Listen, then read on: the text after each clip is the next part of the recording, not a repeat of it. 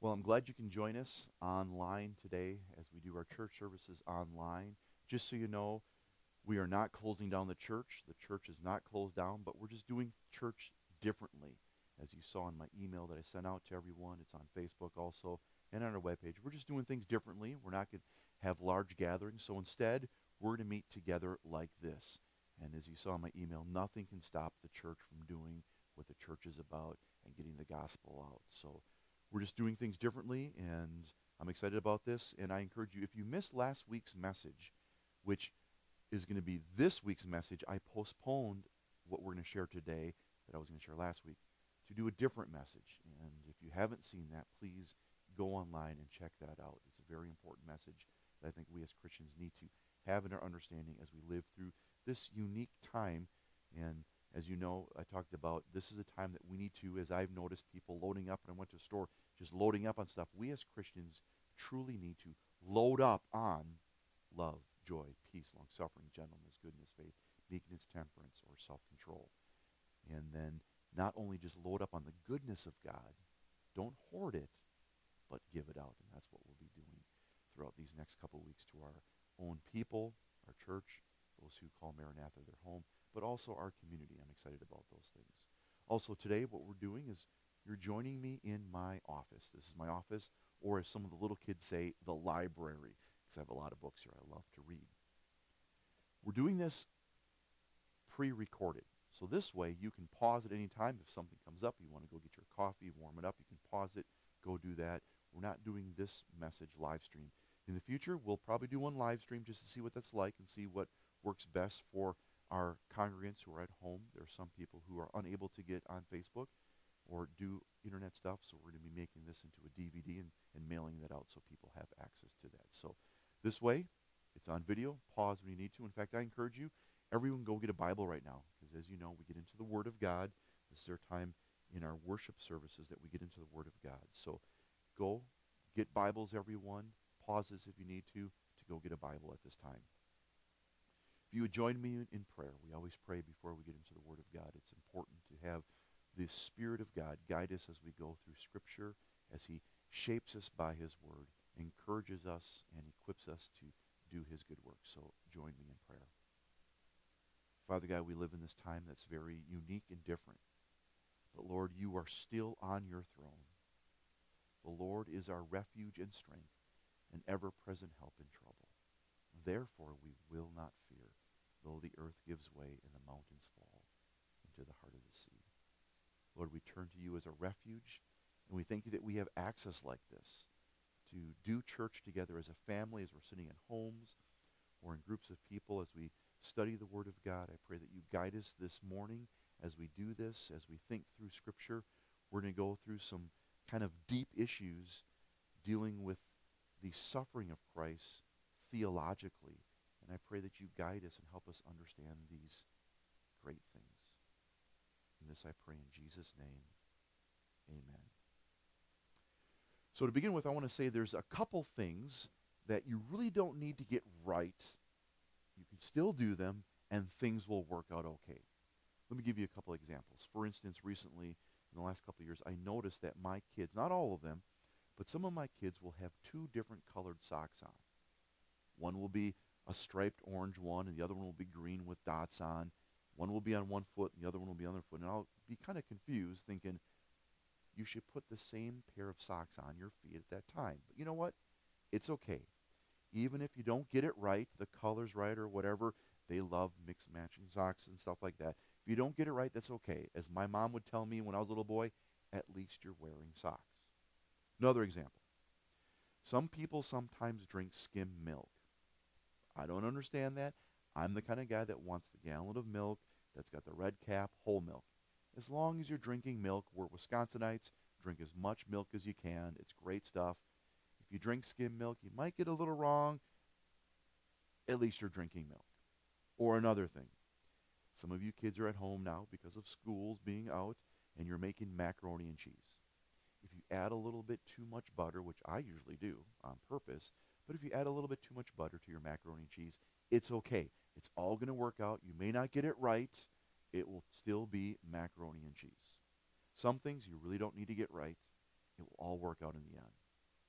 But there are some things you really need to get right, or it will not work out at all. For instance, in my vehicles, I need gasoline as the fuel. Please do not put Mountain Dew in there. If you do, it will ruin it completely. You'll not get it right, and you'll have a lot of problems. Or another example. Just a few weeks ago, as I do every year, I go to Cameron Middle School, and I share on mountaineering. They just read a book, Banner in the Sky, and this year I had Mike Judy join me. He's the Emergency Management Director for Barron County. We shared about how to be prepared for emergencies, and I talked about mountaineering and my involvement in mountaineering while I lived out in Washington State. Towards the end of our presentation, we talked about being prepared, getting your goals set, figuring out, the strengths of your team if you're doing a mountaineering trip for a couple days. And at the end of that talk, I talked about being prepared and getting your goals. And then I said, what is the main goal of a mountaineering trip? I paused, and almost every kid said, get to the top. Because during this presentation, I was showing pictures of me on mountaintops. I love to be a peak bagger myself. So everyone yelled. I said, what's the main goal of a mountaineering trip? And everyone yelled out, get to the top.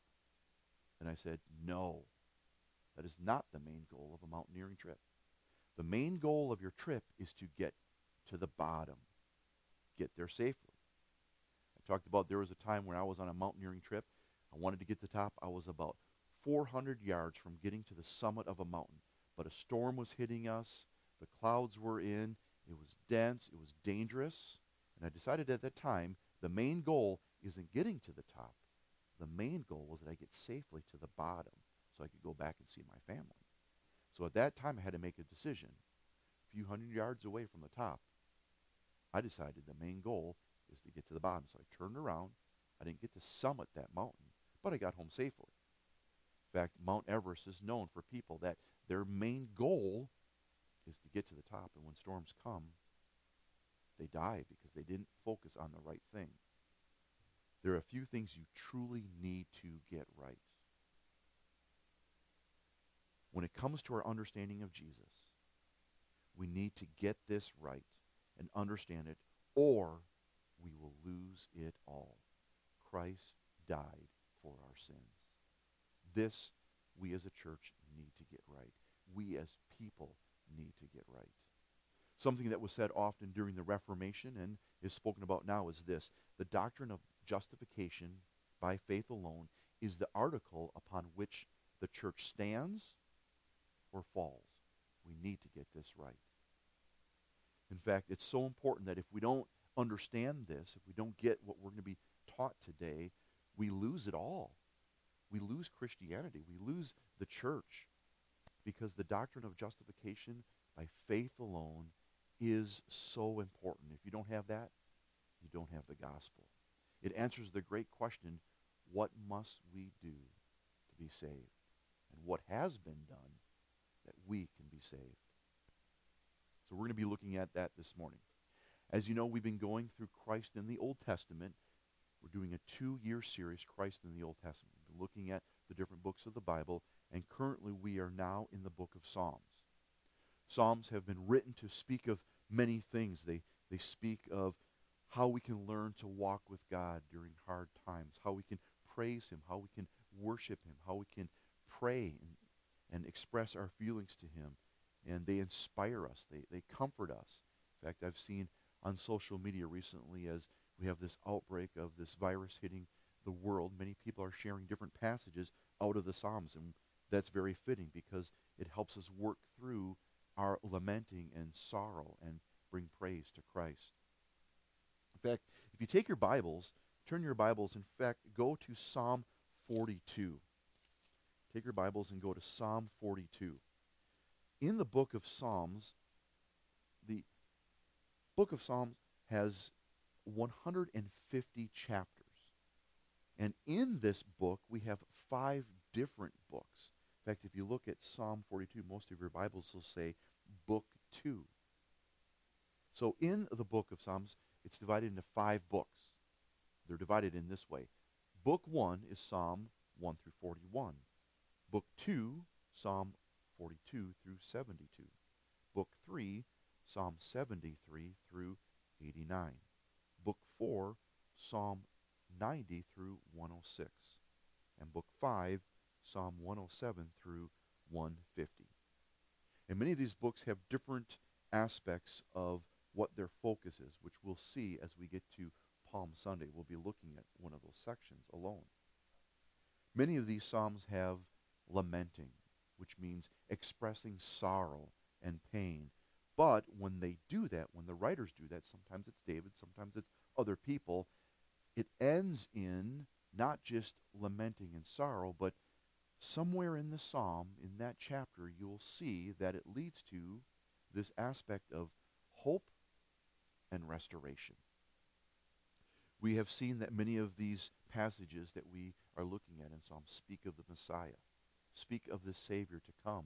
There are a handful of messianic passages throughout the Psalms where the people expected this deliverance to come, and some of these Psalms line up there. We have taken time to look, as we have in the front of our church normally, we've looked at royal passages. These Psalms speak of this royal messianic one who is to come and be the Savior. There is this aspect of this final vindication, end of the days, where this Messiah will come and be this royal king. We've taken 3 sermons talking about those. Then we've taken time now, we're looking at the suffering aspect of the Messiah. Not only do some of the passages speak of the royalty, this king, this anointed one, we also have many passages that speak of the suffering of this Messiah. 2 weeks ago, we went through 2 passages, Matthew 27 and also Psalm 22, looking at very descriptive parts of the crucifixion of Christ, different elements of that day that he was being led to the cross. He was beaten, he was hurt, he was mocked, he was pierced. We looked at those in that Matthew passage, but then saw how Jesus was using Psalm 22 as a way to show, look, this psalm was about me. When Jesus expressed his anguish on the cross, he aligned it with the words of Psalm 22. And 2 weeks ago, we learned this. Jesus was momentarily abandoned by God and chose not to be rescued so that believers would never be abandoned. And in doing this, he rescued his people.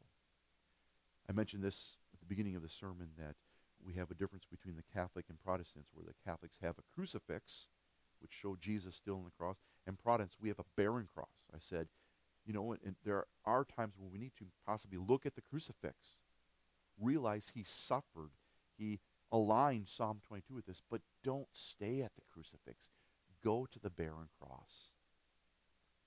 This is why Christ is worthy to be praised. Today we're going to take some time and look at some more passages about his suffering, and then answer some questions that we truly need to know. Some things you may get wrong, but what we're going to talk about today, we truly need to know. So let's take a look at the humiliation of Christ. In fact, the opening sentence of a book on church history in plain language says this: Christianity is the only major religion to have as its central event the humiliation of its God. The humiliation of Christ is seen as he took on flesh, his birth. He lived and walked this earth. Then he suffered. He died and was buried. This is a part of the humiliation of Christ. In fact, Philippians chapter 2. Take your Bibles and turn to Philippians chapter 2. You know what? This is my Ephesians Bible. We went through Ephesians for 2.5 years, and that whole section, I used it so much, fell out. So I'm going to have to go to this other Bible here I have in my room.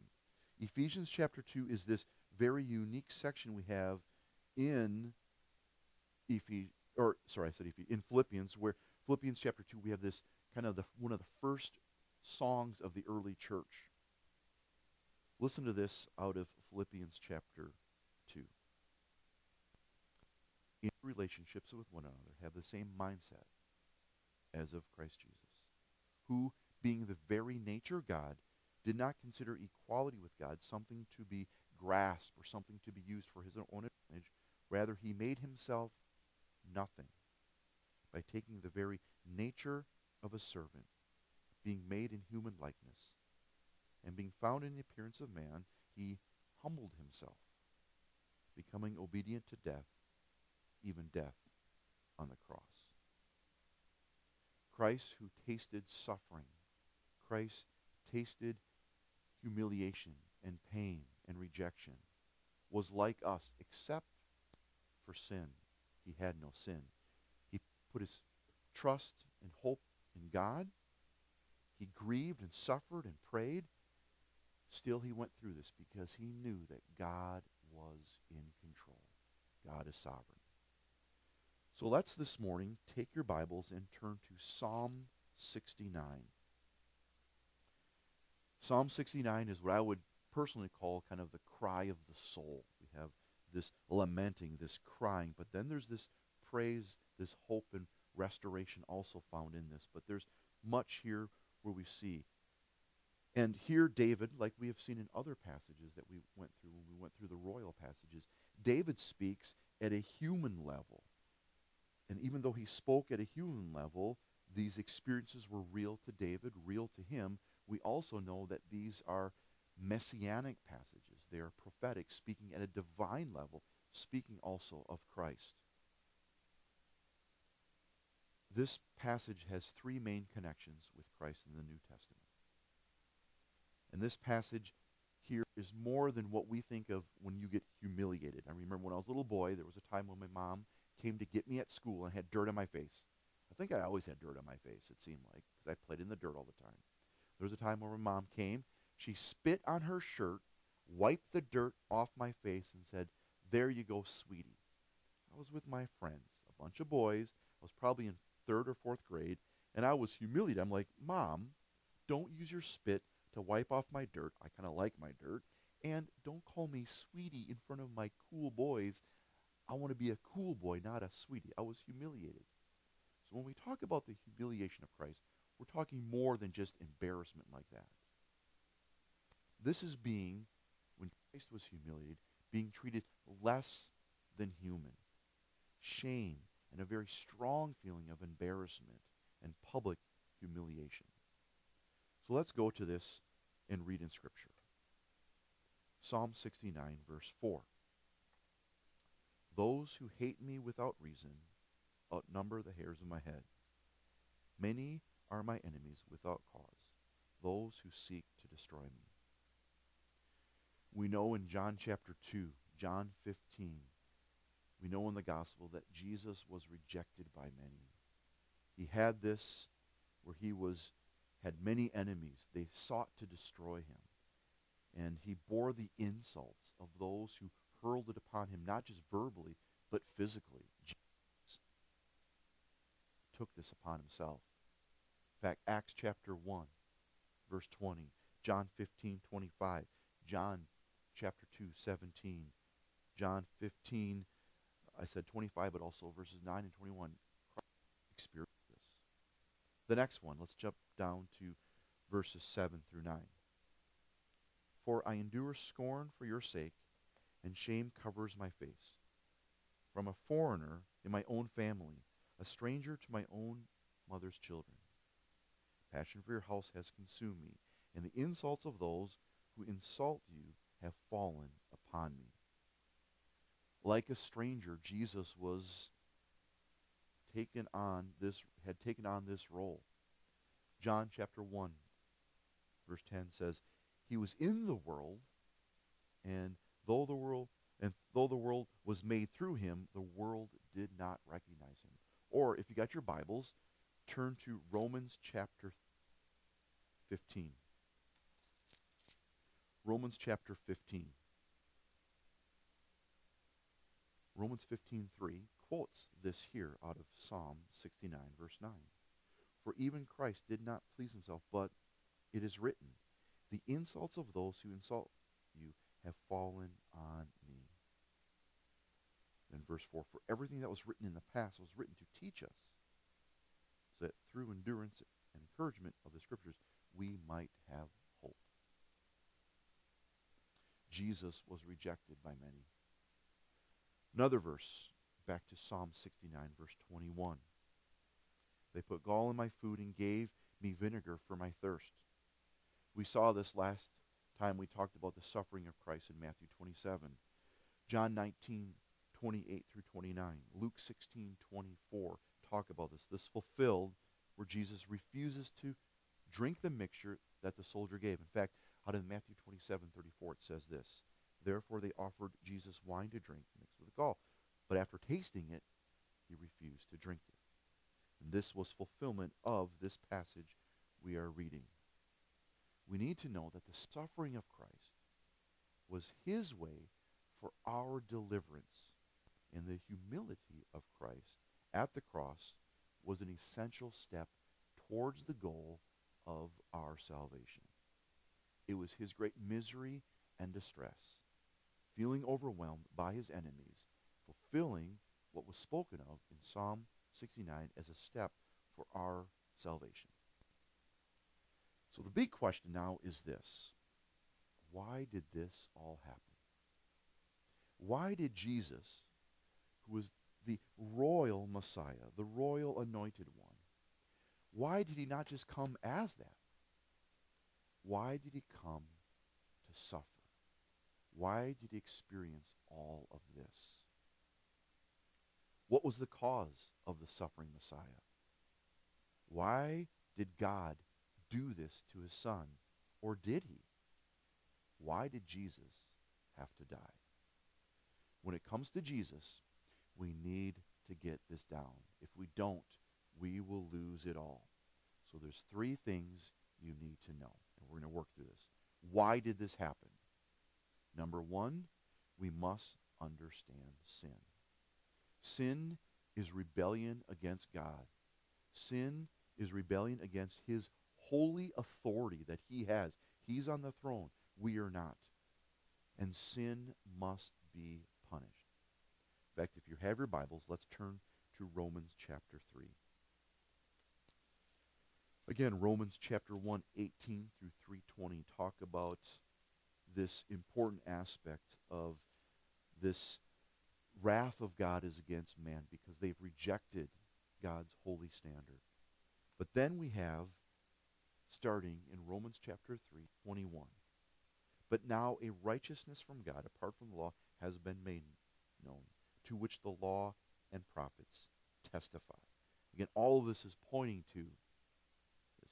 This righteousness from God comes through faith in Jesus Christ to all who believe. There is no difference. All have sinned and fall short of the glory of God. Take your Bibles and turn to Romans chapter 6, 23. For the wages of sin is death.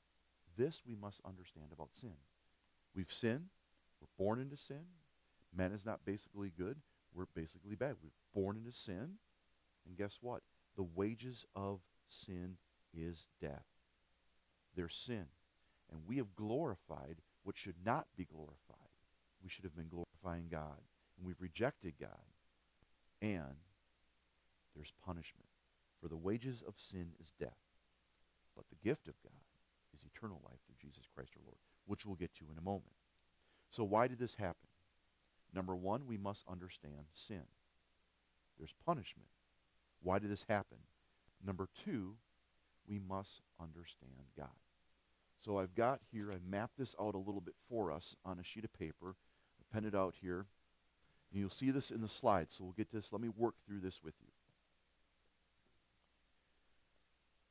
If you recall, I've mentioned this already 2 weeks. I mentioned this 2 weeks ago and then 3 weeks ago to kind of prepare us for this moment. For us in the Western world, our main notion of God is kind of twofold. One, God is love. And two, there's peace because of God. Rightfully so. The Scripture speaks of that. Again, 1 John chapter 4. God is love. He truly is that. God has brought peace between us and him and us and man. We see that in Ephesians chapter 2. But in the Old Testament, their main notion of God was twofold, a little different than we understand it. They understood God as holy and victorious. And I've talked about that aspect in the last couple sermons, where they knew that God was holy, but also they knew he was victorious, and someday the victory of God would come. The danger is to think only one of those categories, only that God is love and peace, which he truly is, or that God is only holy and victorious, which he truly is. So all of this I've kind of talked about to lead us up to this point. Here we go. God is holy. Because God is holy, he must act in justice toward our sin. And any human disregard towards his holy righteousness, there's a problem. So number one, God is holy. Number two, from his holiness comes justice. In our country, if you have disregard for human authority, you'll get in trouble.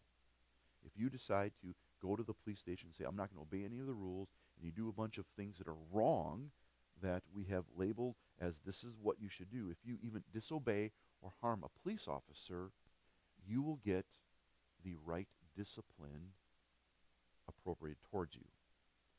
So from God's holiness must come justice. His holiness and justice needs to be satisfied. Number three, from his justice comes his holy wrath and punishment. Again, God is holy, God is just, and because of that, there must come wrath and punishment. God cannot justify sin without his wrath on the guilty. For this is what his holy righteousness truly demands. Now, the wrath of God isn't the way we think of the wrath like we would imagine maybe the Incredible Hulk. He's out of control. We've seen in the movies where get something to get me mad so I can turn into this green beast and get out of control and destroy buildings. It's not out of control rage or anger. God's wrath is based upon his offense of sin against his holy, righteous standard. We are enemies with God. And God would be just to condemn us forever, comma. But praise God, he's more than justice. God is just, but he's more than just. We don't stop there. God is just and deals with sin accordingly, but he's more than just. He's grace, mercy, and love. His love was willing to meet the demands of his justice.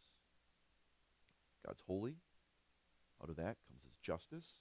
Out of that comes his wrath and punishment. But God is also love and grace. From his love and grace comes the sacrifice. God's love was willing to meet the demands of his justice. His justice is here, the wrath is here, but his love was willing to meet the demands of his justice. God demonstrates his love, his holy love, in the giving of the perfect sacrifice, Jesus. And this is very important. God's love cannot overlook his justice as though Jesus really did not get the wrath of God. Again, his love cannot overlook his justice as though Jesus really did not get the wrath of God. There's some who look at this and go, well, God can't be like this cosmic big dad and bring down this cosmic abusive father to his son. Not at all like that. God must act with holy justice towards people who have sinned according to his holiness, his justice, his love and mercy. The love of God cannot negate his holiness. As though the love of God can go, well, your sin, let's just kind of pretend it never happened and sweep it under the rug. The love of God cannot sacrifice his justice on the altar of love. The last point. From his sacrifice comes victory and peace. Notice the word victory and notice the word peace there. Those are what I've talked about in the beginning here. Where in the Western world we think of God as love and peace. In the Old Testament, holy and victory. His justice, his wrath, is poured upon Christ, bringing victory and peace for us.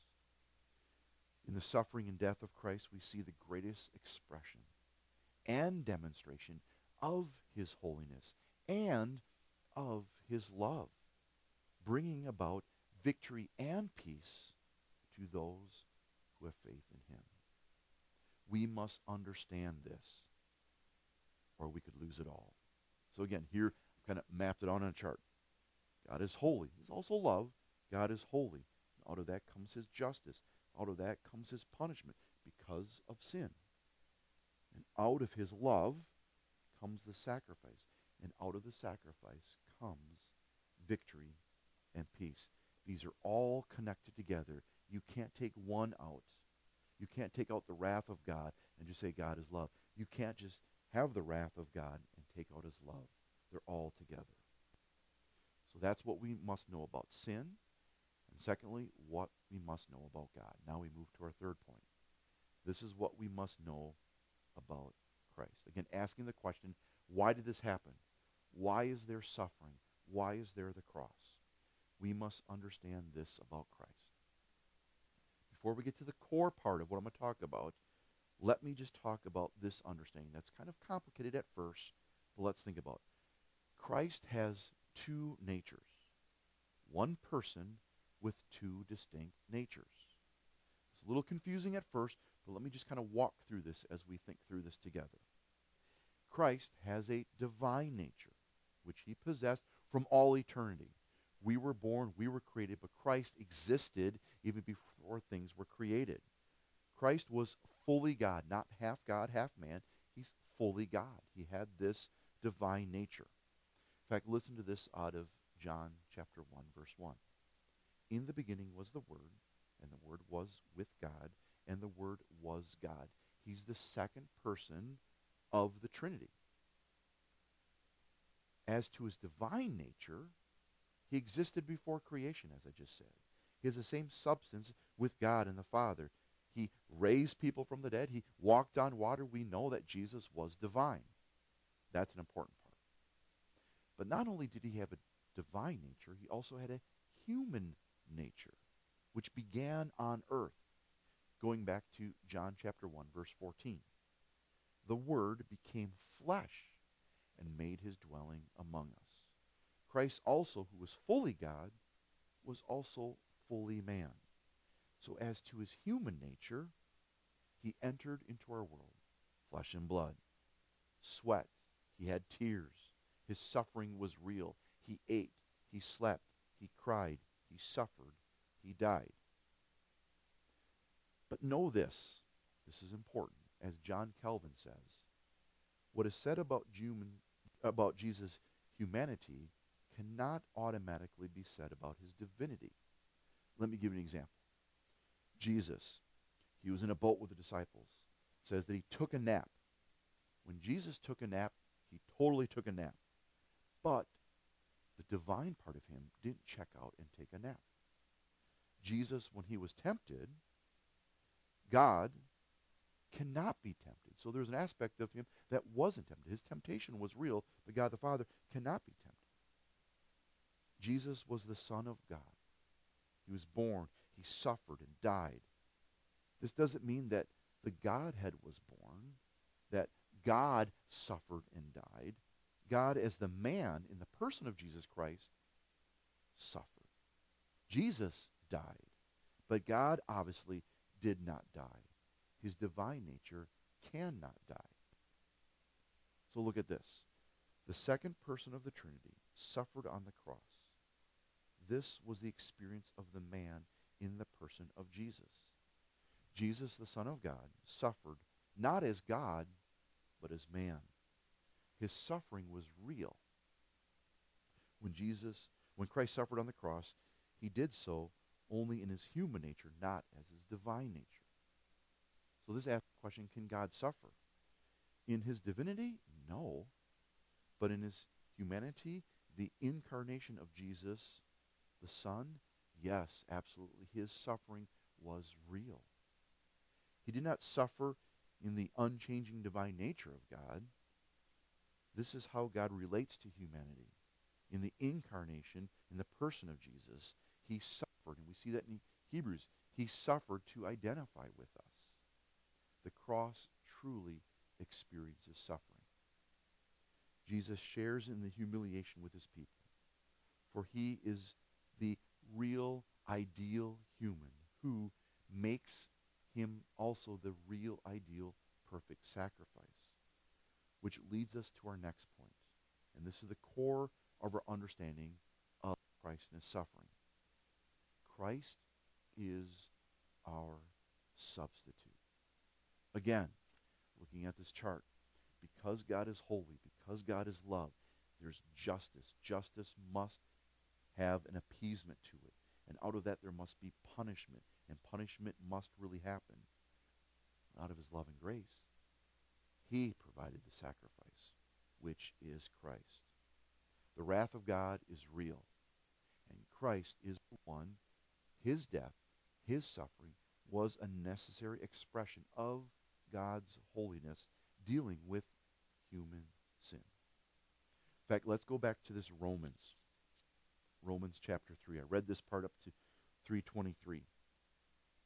For all have sinned and fall short of the glory of God, and are justified freely by his grace through the redemption that came by Christ Jesus. God presented. So God's the one, out of his holiness, out of his justice, out of his wrath, out of his grace and mercy, he's the one that presented Jesus as a sacrifice of atonement. Jesus is the one that took our place. Jesus stands as our substitute. He stands in our place, paying the penalty we deserve. He is the one that got the wrath of God instead of me. I've sinned. I failed against God's holy standard. But God in his greatness, in his mercy and love, stood in my place and received that. Christ's righteousness is now reckoned or imputed upon me, and he gets the wrath that was to be given to me. Jesus is the one that absorbs that. And this satisfies the wrath of God and reconciles sinners to God. I love how the author, John Stott, says it this way. God himself gave himself to save us from himself. Again, not that sin was just forgotten and just kind of like, oh, there's sin, let me just put it on the rug. But sin had to be truly dealt with. That's why there's suffering. Because of sin, because of who God is, because of who Christ is. He is our substitute. He became the sacrifice, the object of God's wrath. As my father-in-law in one of his commentaries wrote this, his sacrificial act atoned for the sin and satisfied the holy wrath of God because it justified the sinner before God. As sinners, we now are free. We receive the righteousness of Christ. And without that, we cannot enter into heaven. Without Christ, we cannot enter into peace with God. Without that, we receive the wrath of God. We must be clothed in his righteousness to enter into a right relationship. An example I've used before is this. When I was a senior in college, down in the Chicagoland area, I was at Trinity College, the northern part there. The school was asked to send 2 representatives to this big kind of building we were going to meet at, and every school was going to send 2 different representatives to meet and talk about how great their schools are and stuff like that. So the school asked Danny and myself to go. Danny was the student body president. I was the vice body president, and we said, all right, we'll go. So we got in his little car, drove down to Chicago. Took us about an hour and a half to get there because we were kind of lost. This is before phones had GPS. We didn't even have phones back then that we traveled with. And I remember just going down to Chicago, huge place, big buildings everywhere, getting lost. And finally we found this place. We were late. Saw the name of the building. We quickly parked. Good thing he had a little car. We slid in there, ran up the steps, and I kind of looked at my watch. I was like, okay, we got 1 minute before this begins. Running up the steps, And we get there, and there's a gentleman there with a top hat, all dressed fine. And just before we were grabbing for the door, he said, "Excuse me, where are you going?" And I said, "Listen, we're going to this meeting. We have this meeting with this Christian colleges thing." He said, "Oh, yes, yes, yes, yes." And I reached for the door. He says, "No, no, no, you can't go in." And then, gratefully, I kind of pulled it out of my pocket and said, "Listen, this is our invitation. We're able to go. I'm supposed to be here. We have 30 seconds. It starts right now. We got to get there." He says, "You can't go in." I looked at Danny and I'm like, "Well, what's the problem here?" He said, "Do you know what building this is?" And I kind of said, "Well, yeah, here's the name of the building. Read it off the sheet." And I can't even step back. It was in stone on the top of these big pillars and stuff. He said, you can't go in here unless you're properly dressed." I looked at my friend Danny, looked at myself, and I kind of looked down and said, "I got my best jeans on." "What do you mean I'm not dressed right? This is my best clothes."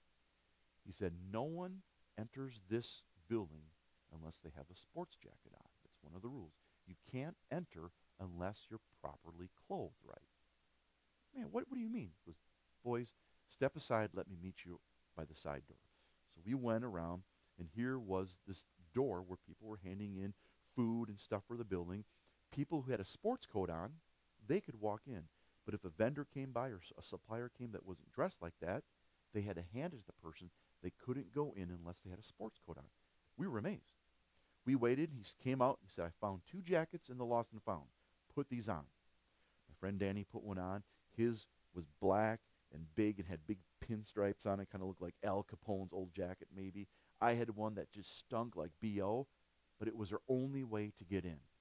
The only way we could gain access into this building is if we were properly clothed. The same is with God.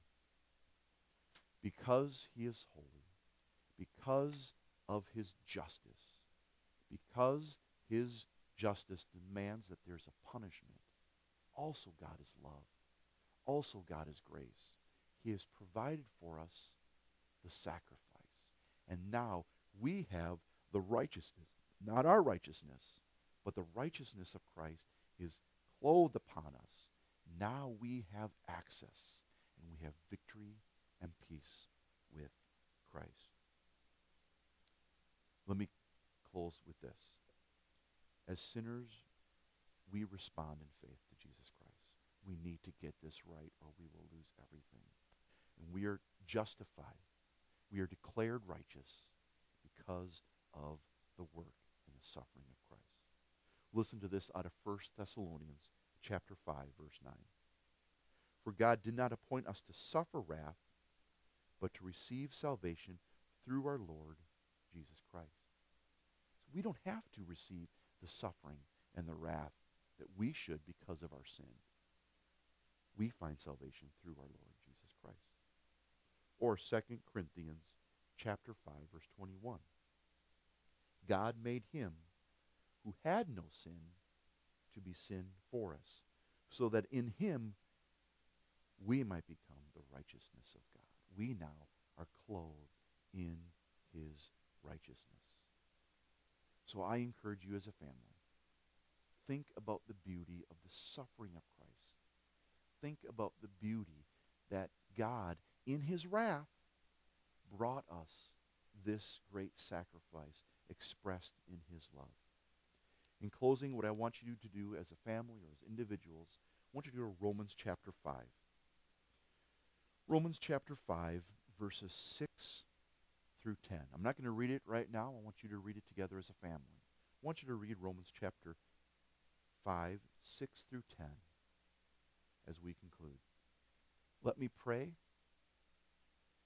and I'm excited that we get to, even though we're not together as a large group, we can still, as families, as individuals, still worship the beauty of what this is.